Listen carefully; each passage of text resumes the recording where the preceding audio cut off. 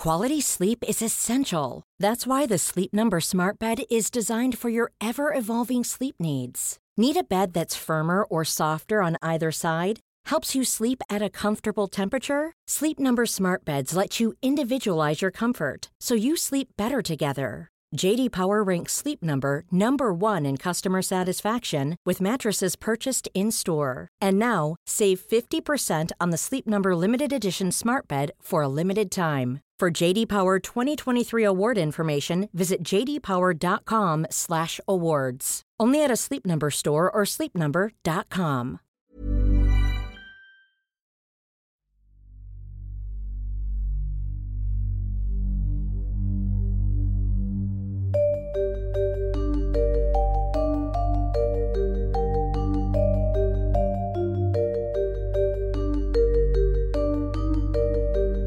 This is Intercepted.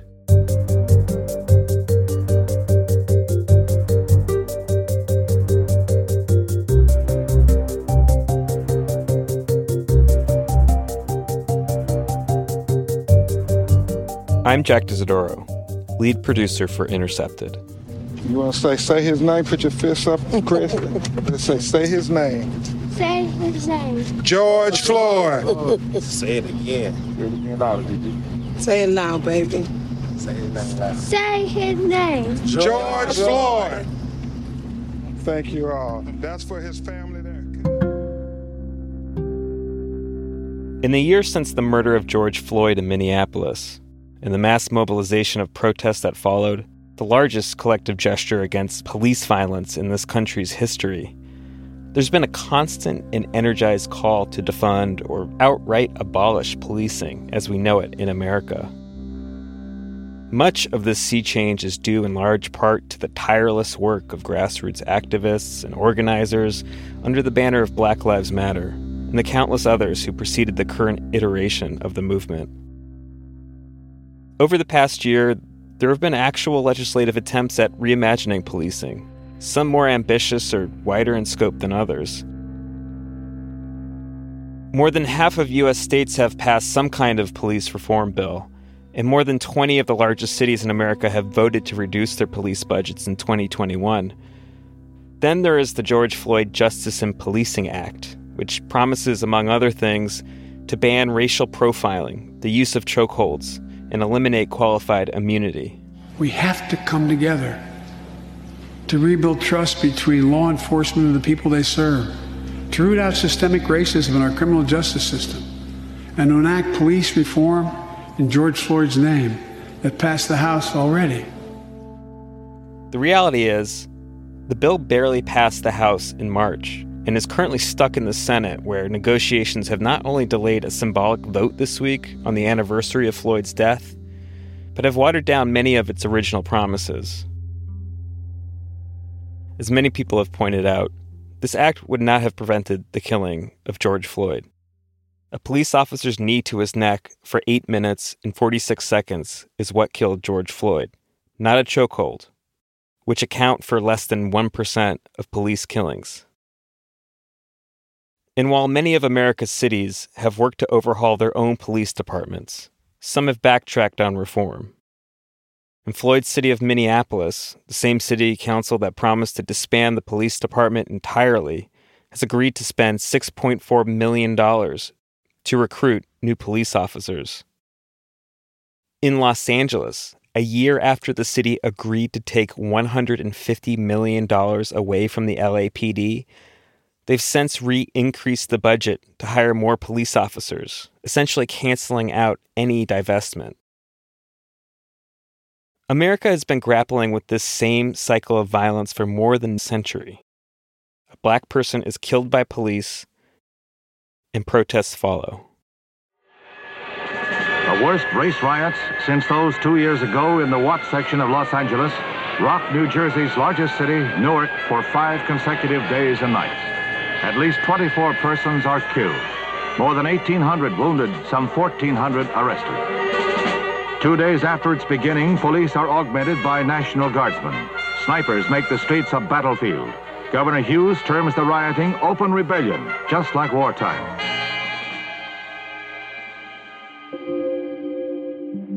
In 1968, America tried to find out why this kept happening in cities and small towns across the country with an unprecedented frequency.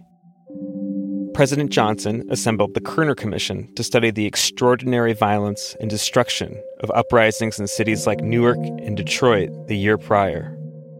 Their findings should surprise no one. Systemic and institutionalized racism was to blame. Structural white supremacy maintained two societies, quote, one black, one white, separate and unequal.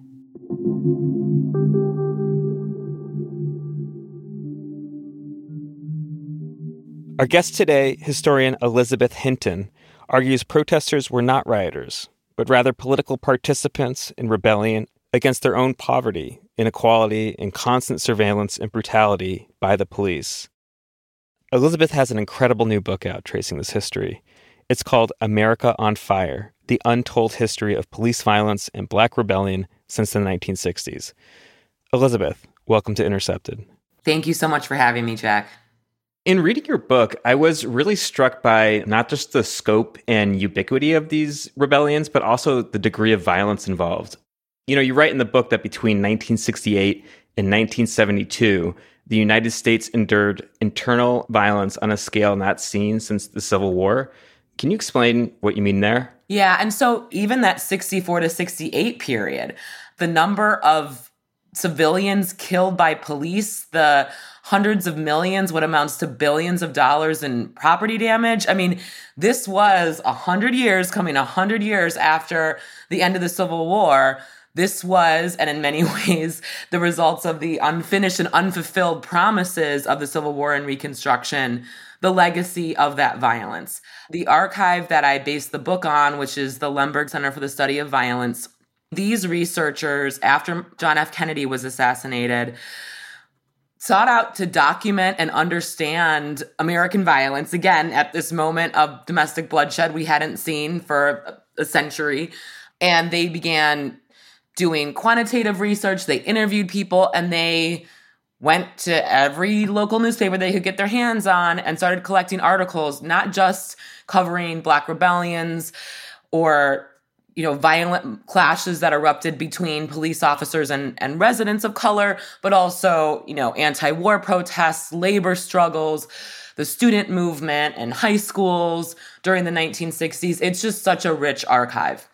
And I was really interested in the ways in which residents responded, Black residents in particular, responded to the deployment of the programs of the war on crime as they unfolded in their communities. 6 days of rioting in a Negro section of Los Angeles left behind scenes reminiscent of war-torn cities. More than 100 square blocks. Newark, New Jersey became a city of race riots, violence, looting, and hate. For 5 days, it was a battleground and a looter's paradise. Colored citizens to the sweltering Negro areas of the North, a new phase of racial relations. In Harlem, the funeral of a teenager who had been shot by a policeman set off demonstrations against alleged police brutality. The day of the sit-in, the lie-in, the crawl-in, the cry-in, and the beg-in is outdated. You're going to sit in front of your television set and listen to LBJ tell you that violence never accomplishes anything, my fellow Americans. But you see, the real problem with violence is that we have never been violent. We have been too non-violent.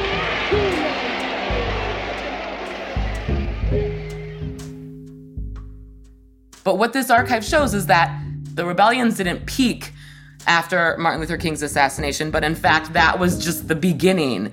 The rebellions, in fact, peaked for the remainder of 68, 69, and 70 as the programs of the war on crime were deployed in mid-sized, smaller, and rural cities. Right. I mean, you write that between that time period, 68 and 72, that some 960 segregated Black communities across the United States witnessed 1,949 separate uprisings. Right. Let me back up a little bit to kind of give a lay of the land for why this post-King, this May 68, June 68 date is so important. So Lyndon Johnson called the war on crime in March 1965, 1 year after the first kind of major incident of urban unrest in Harlem in 1964 after the New York police officer killed a black 15-year-old high school student. He calls the war on crime, of course, this is coming 1 year after the war on poverty. And this administration today, here and now, declares unconditional war on poverty in America.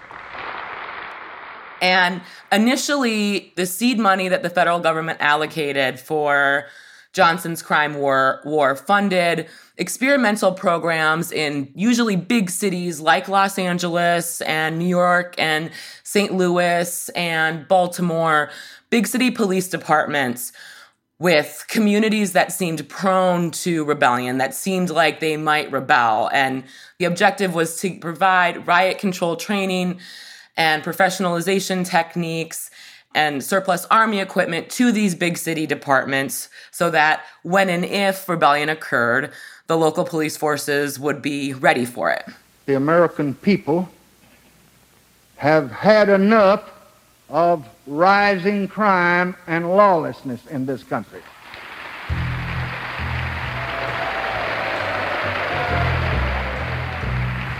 But the people also recognize that the national government can and the national government should help the cities and the states in their war on crime to the full extent of its resources and its constitutional authority. And this we shall do.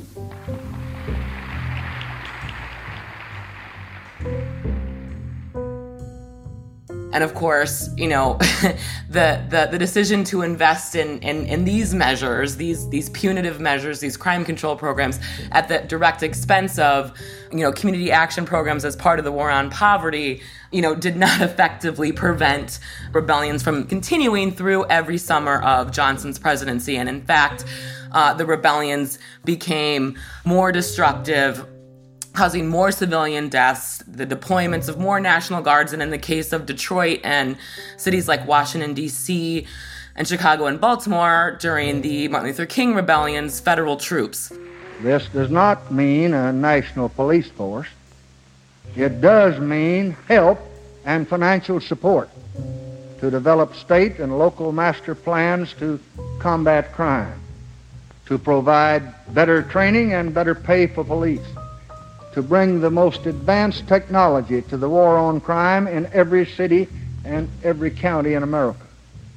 And there is no more urgent business before this Congress than to pass the Safe Streets Act this year that I proposed last year.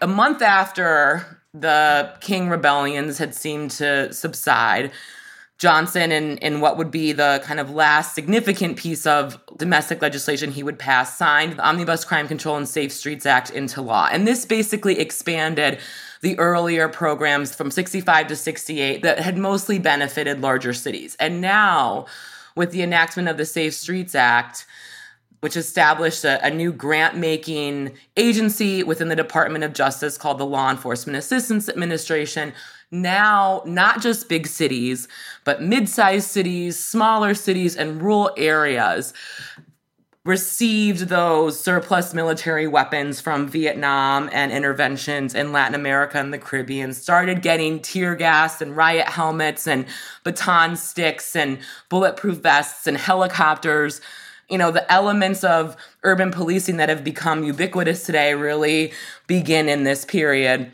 So what the persistence and escalation of rebellion shows after the enactment of this legislation is that, you know, the residents in the communities of color in which these new crime control measures were targeted didn't say, oh, great, this is what we wanted. You know, when we said we wanted jobs and expanded educational opportunities, thanks for bringing in the police.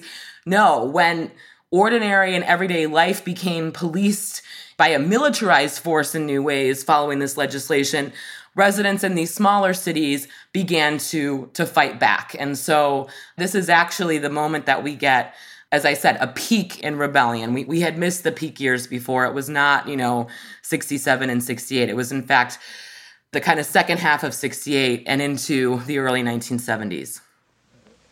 A moment ago, I spoke of despair and frustrated hopes in the cities where the fires of disorder burned last summer.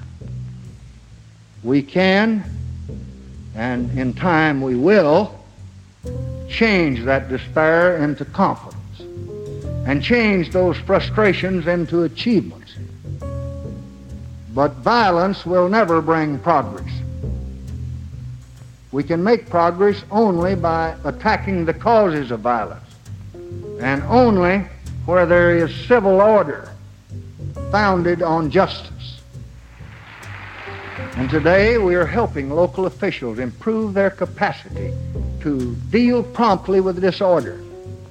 And those who preach disorder and those who preach violence must know that local authorities are able to resist them swiftly, to resist them sternly, and to resist them decisively. And during this time, you write that spending on local police departments with federal funding increased 2,900%. And I do want to talk about Johnson, and he described the Harlem uprising as a riot. You're right. And I think that language is very important, and that, the book itself is sort of centered on this use of the word rebellion. Why refer to them as rebellions, and how does this sort of fit into the notion of what are acceptable forms of protest? That's a really excellent question. So, first, I think the decision to use the word rebellion reflects the way that many, if not most, of the participants in this form of political protest chose to understand their own actions. So, in Detroit, in my home state of Michigan, the events of 67 are not known as the Detroit Riot. They're known as the Detroit Rebellion. And many residents understood themselves as rebelling against an oppressive and exclusionary and racist system, not as rioting against that system. So part of the use of the term is an attempt to honor how the people who participated in this form of protest understood their own actions. In deciding to label this form of protest as riot, we then have been stuck in this place where we can't effectively provide the kinds of programs and interventions that would be necessary to prevent it in the future. This is going to happen all over America. It's going to be a hot world, not a hot summer. It's a hot world. But, brother, America better wake up to this. If they don't, we're going to burn down America. Or they're going to kill 22 million Negroes. Extraordinary circumstances. The fact of the matter, however, is that law and order have broken down in Detroit, Michigan. I know that with few exceptions, the people of Detroit and the people of Newark and the people of Harlem and of all of our American cities, however troubled they may be, deplore and condemn these criminal acts. Riots, looting, and public disorder will just not be tolerated.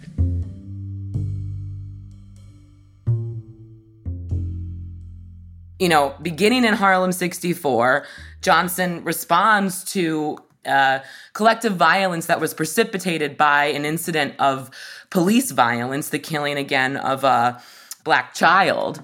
Harlem residents, just like their counterparts in thousands of other cities, were rebelling against continued structural exclusion, mass unemployment, slum landlords and housing projects that were ill-kempt and decaying with roaches and rats and running through their beds at night.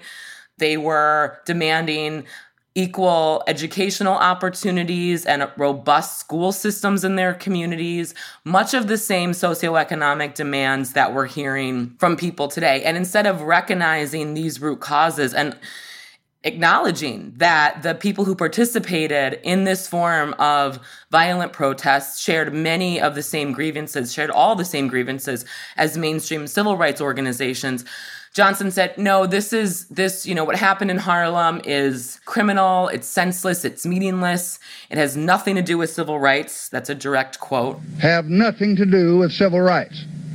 They are criminal conduct.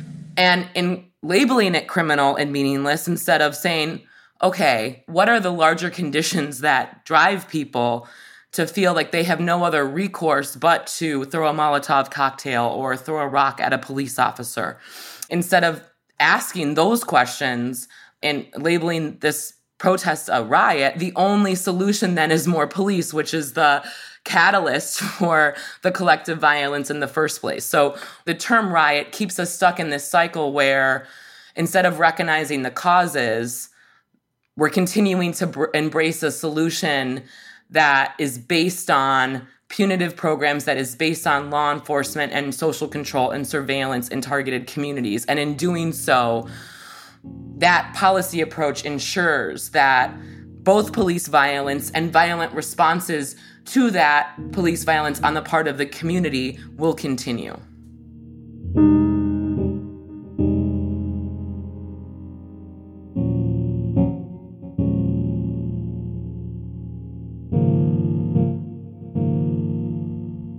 It's very intentional use of the word riot, and it's never applied to white vigilantism. You know, for most of the 20th century, the kind of mob violence or collective violence had been white mobs who terrorized and massacred Black communities in bloody riots throughout the 20th century. We have Springfield in 1908, when white mobs terrorized Black wartime factory workers and lynched a number of community members in Springfield, Ohio. We're coming up on the 100-year anniversary of the complete destruction of the Greenwood community in Tulsa, Oklahoma in 1921, when white men were deputized by the county government to murder and destroy the Greenwood community. And it was only, when Black collective violence against exploitative and exclusionary institutions surfaced that riots became seen as something that was criminal and senseless. And the word also is used to pathologize people, to say like they're inherently prone to violent outbreaks. Those ideas about Black pathology that both steered, liberal social welfare programs during the 60s and the crime control programs are very much seeped into how policymakers understood, again, the root causes of rioting, of so-called rioting. One of the big responses or the reactions to Watts, which was at its time, in its moment, was the most destructive rebellion that the nation had encountered, causing far more property damage than the rebellions of the previous summer. And this was, of course, a few months after Daniel Patrick Moynihan's The Negro Family was released. Health districts in central Harlem, the area which the great American sociologist Kenneth Clark described in his Haru report as having undergone a massive deterioration of the fabric of society and its institutions, and right under our prosperous noses that happened. That hasn't existed for 50 years. That's happened in the last 15 years in this America, and we've been sitting around thinking things have been getting better, and they haven't been getting better for those children. And I think I for one, if you see what people can face for the civil rights movement in the way of sheriffs, in the way of howling mobs, in the way of the disapproval of their entire society, well, I think I would hope certainly I'm willing to face the disapproval of a few white liberals from Boston who think I shouldn't raise the subject because it's impolite. Moynihan's report and the idea that somehow Black female-headed households were breeding, again, using policymakers' language, criminals and hoodlums and rioters, became this really important for the American public way to understand what caused people to rebel in Los Angeles, instead of issues of employment and continued discrimination and political and economic exclusion that were the true precipitating causes or root causes of the violence that summer.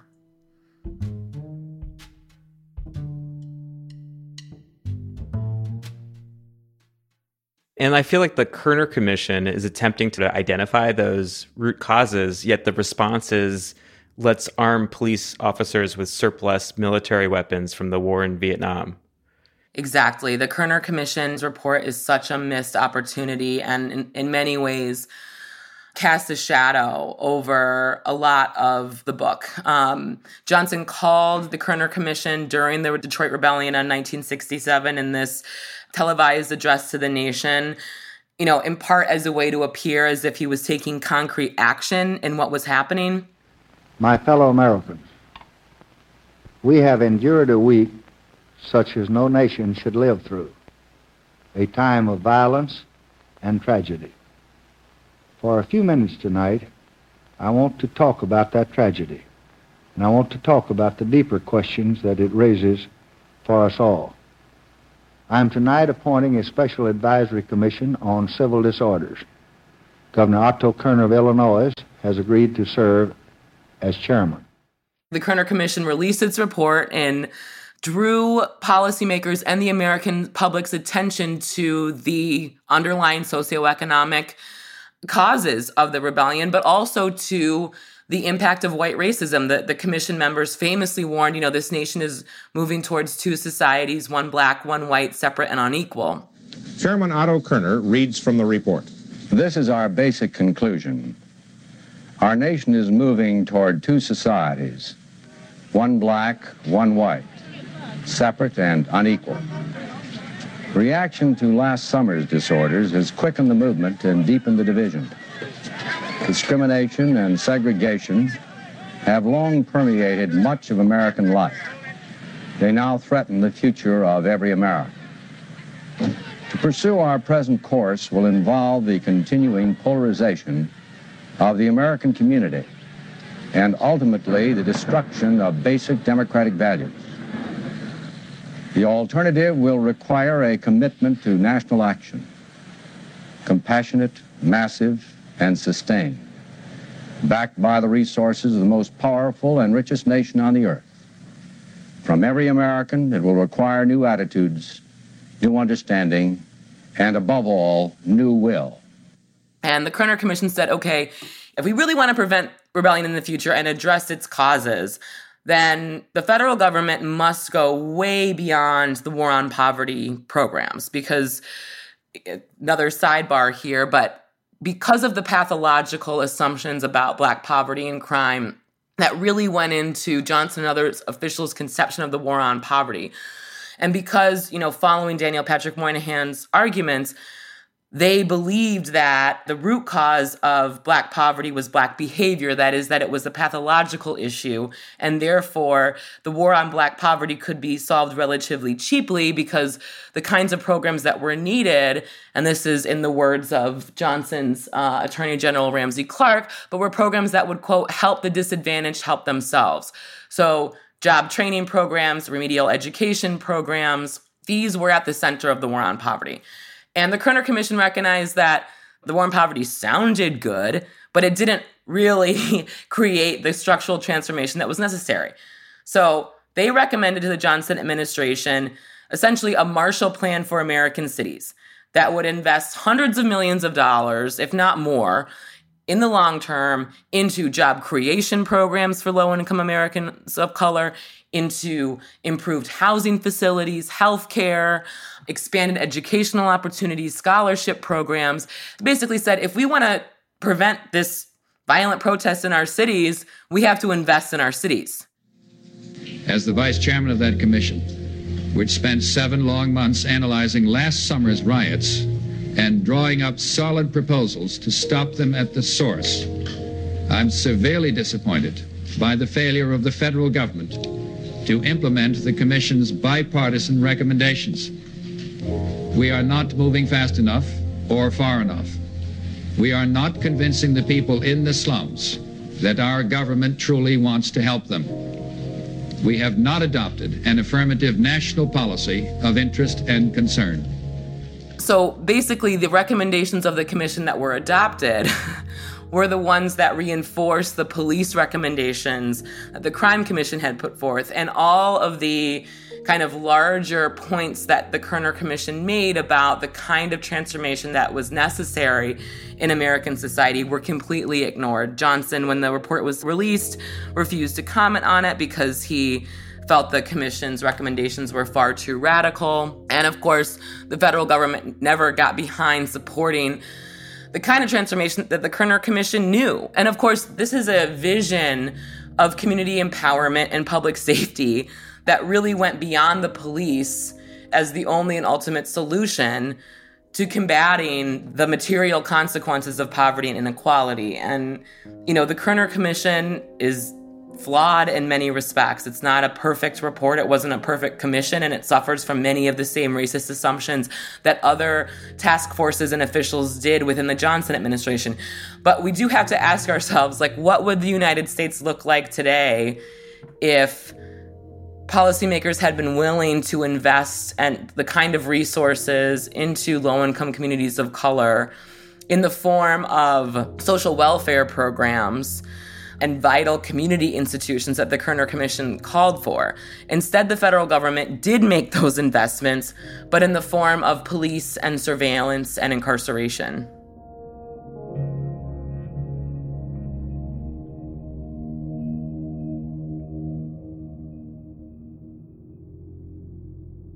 Talk about how Miami is this kind of turning point in these rebellions, in which they're a reaction to blatant exceptions of police violence, as was in Los Angeles in 92 and Cincinnati in 2001. The omnipresent patrol and surveillance by law enforcement in targeted communities, by 1980 had become bitterly accepted by many residents as just part of everyday life. And, the rebellions during the peak era, during the crucible years, as I call it, that 68 to 72 period, most of them began in response to the policing of ordinary everyday activities. So Miami in 1980 kind of signals this era that we're still very much in, and that is that, only kind of exceptional incidents of police violence or miscarriages of justice lead to rebellions. Of course, these incidents of brutality and injustices reflect the buildup of a series of violences and arbitrary legal enforcements over time. But the catalyzing events of the rebellions themselves really begin to change in this period. So in Miami in 1980, there had been a number of police killings. And in just the year before the killing of Black motorist Arthur McDuffie in the city, a group of police officers beat McDuffie to death and attempted to make it look like he had gotten into a car accident. What did he die from? He died as a result of blunt head injuries with destruction of his underlying brain. He was beaten to death. How hard would someone have to hit someone to inflict such an injury? Amazingly hard. When the officers were tried and the trial was moved from Miami to Tampa, Florida, they were acquitted by an all-male white jury. Hours after the acquittal was announced, Miami erupted in a particularly devastating and violent several days of rebellion. And, it wasn't the killing of McDuffie itself. When justice failed to be realized and when the jury acquitted them, despite one of the officers admitting that they had tried to cover up the murder, the city erupted. What are you guilty of? I witnessed the incident. I helped cover it up. I lied to the Internal Review investigators investigating the incident. We, the jury at Tampa, Hillsborough County, the 17th day of May, 1980, find the defendant, Alex Marrero, as to second-degree murder, as charged in count 1 of the information, not guilty. Good evening. With a curfew now in effect, the only persons on the streets of Miami's riot-torn areas are police, National Guardsmen, and numerous snipers, looters, and torchmen setting dozens of fires that are now burning out of control. Some persons in the affected areas have had enough, and a C.T. Taylor report. Of course, we see a very similar dynamic unfolding in Los Angeles 12 years later. It wasn't Rodney King's videotaped beating itself, but it was the acquittal of the 4 officers who were charged with King's beating. And then Cincinnati in 2001, a 20-year-old Black man named Timothy Thomas was killed by the police, and Timothy Thomas was the 15th Black man who the Cincinnati Police Department had killed in a 5-year period. And at that point, especially when the city officials refused to be transparent about the circumstances of his death, the community quickly erupted. Mostly young crowds were on the streets for a second time in 12 hours today, protesting the latest shooting death of a Black man by police. The riots today and overnight erupted in the wake of the shooting on Saturday of 19-year-old Timothy Thomas. Thomas, who was unarmed, had 14 misdemeanor warrants for his We see this from Michael Brown to George Floyd. I mean, again, instead of the policing of the everyday, instead of just the kind of strategies of policing itself that inflict a kind of violence in targeted communities of color, people tend to rise up now when there appears to be no other recourse to achieve justice in the face of really, really blatant examples or incidents of state-sanctioned violence inflicted on people of color.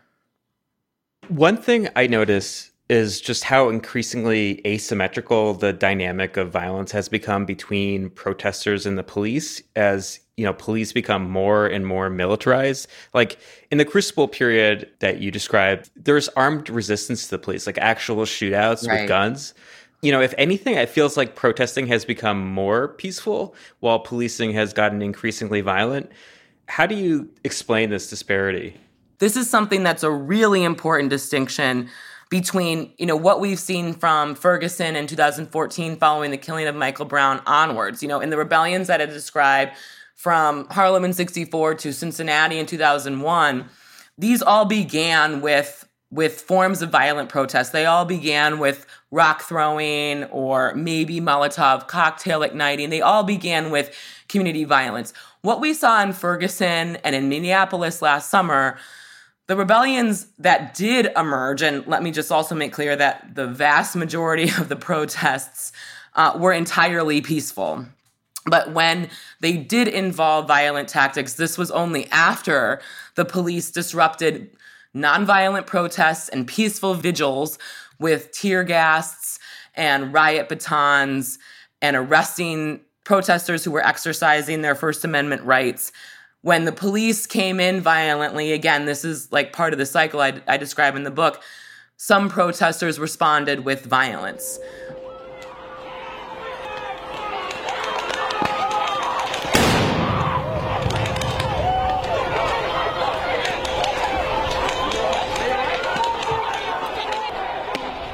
I mean, certainly, the rebellions of the 60s and 70s have occurred far less frequently. It's not an indication that the militarized police force is an effective deterrent, but that police with bulletproof vests and SWAT teams and the helmets that they wear and the militarized weapons and the armored tanks has become just part of American policing and accepted as part of the way policing is done. I wish that more people, especially those who are quick to continue to label violent political protests as riots, would heed that very important insight, which is that as protests have on the whole gotten more peaceful, police have gotten more violent. So this week is the 1-year anniversary of the murder of George Floyd. Democrats in the Senate were planning to hold a symbolic vote on the George Floyd Justice and Policing Act, but that's been delayed.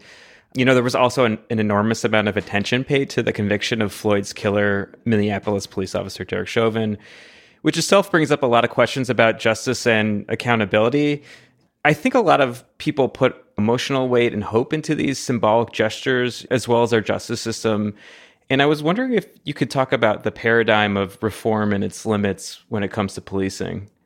One of the things that I really hope people walk away with when they read America on Fire is that we have to move beyond reform. Reform is not enough. These reforms are not going to solve the fundamental root problems of policing. We cannot train our way out of the circumstances that eventually led to George Floyd's killing. We can't continue to invest in technologies and body cams. We have to move beyond reform and, again, think back to ways that we can re-envision public safety or create new standards for public safety completely outside of the police. We don't need another commission to tell us what we need to do, because the Kerner Commission told federal policymakers more than 50 years ago, we have to invest in a structural transformation and a redistribution of resources that will benefit and that will lead to vibrant and healthy communities. And we have to target those resources in under-resourced communities, in low-income communities of color.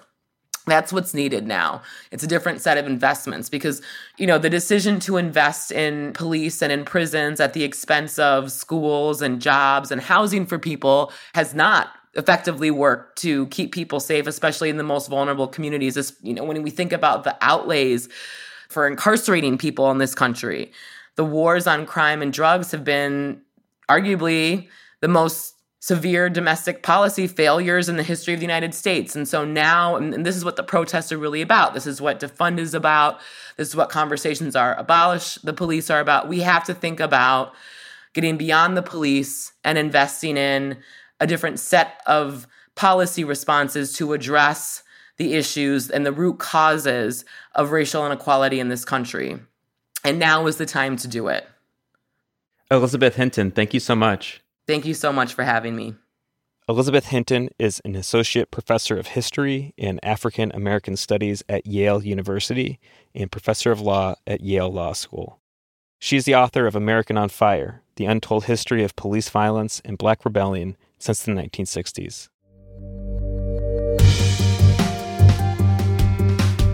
And that does it for this episode of Intercepted. You can follow us on Twitter @Intercepted and on Instagram @InterceptedPodcast. Intercepted is a production of First Look Media and The Intercept. Our lead producer is me, Jack Isidoro. Supervising producer is Laura Flynn. Betsy Reed is editor-in-chief of The Intercept.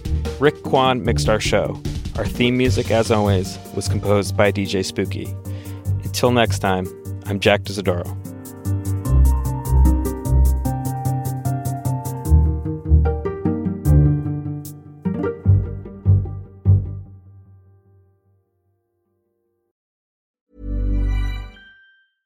A lot can happen in 3 years, like a chatbot may be your new best friend. But what won't change? Needing health insurance. United Healthcare Tri-Term Medical Plans, underwritten by Golden Rule Insurance Company, offer flexible, budget-friendly coverage that lasts nearly 3 years in some states. Learn more at uh1.com. Quality sleep is essential. That's why the Sleep Number Smart Bed is designed for your ever-evolving sleep needs. Need a bed that's firmer or softer on either side? Helps you sleep at a comfortable temperature? Sleep Number Smart Beds let you individualize your comfort, so you sleep better together. J.D. Power ranks Sleep Number #1 in customer satisfaction with mattresses purchased in-store. And now, save 50% on the Sleep Number Limited Edition Smart Bed for a limited time. For J.D. Power 2023 award information, visit jdpower.com/awards. Only at a Sleep Number store or sleepnumber.com.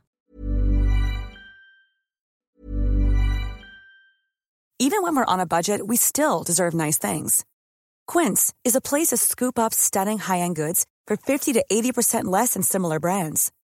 They have buttery soft cashmere sweaters starting at $50, luxurious Italian leather bags, and so much more. Plus, Quince only works with factories that use safe, ethical, and responsible manufacturing. Get the high-end goods you'll love without the high price tag with Quince. Go to quince.com/style for free shipping and 365-day returns. Ever catch yourself eating the same flavorless dinner 3 days in a row? Dreaming of something better? Well, HelloFresh is your guilt-free dream come true, baby. It's me, Keke Palmer. Let's wake up those taste buds with hot, juicy pecan-crusted chicken or garlic butter shrimp scampi. HelloFresh. Stop dreaming of all the delicious possibilities and dig in at HelloFresh.com. Let's get this dinner party started.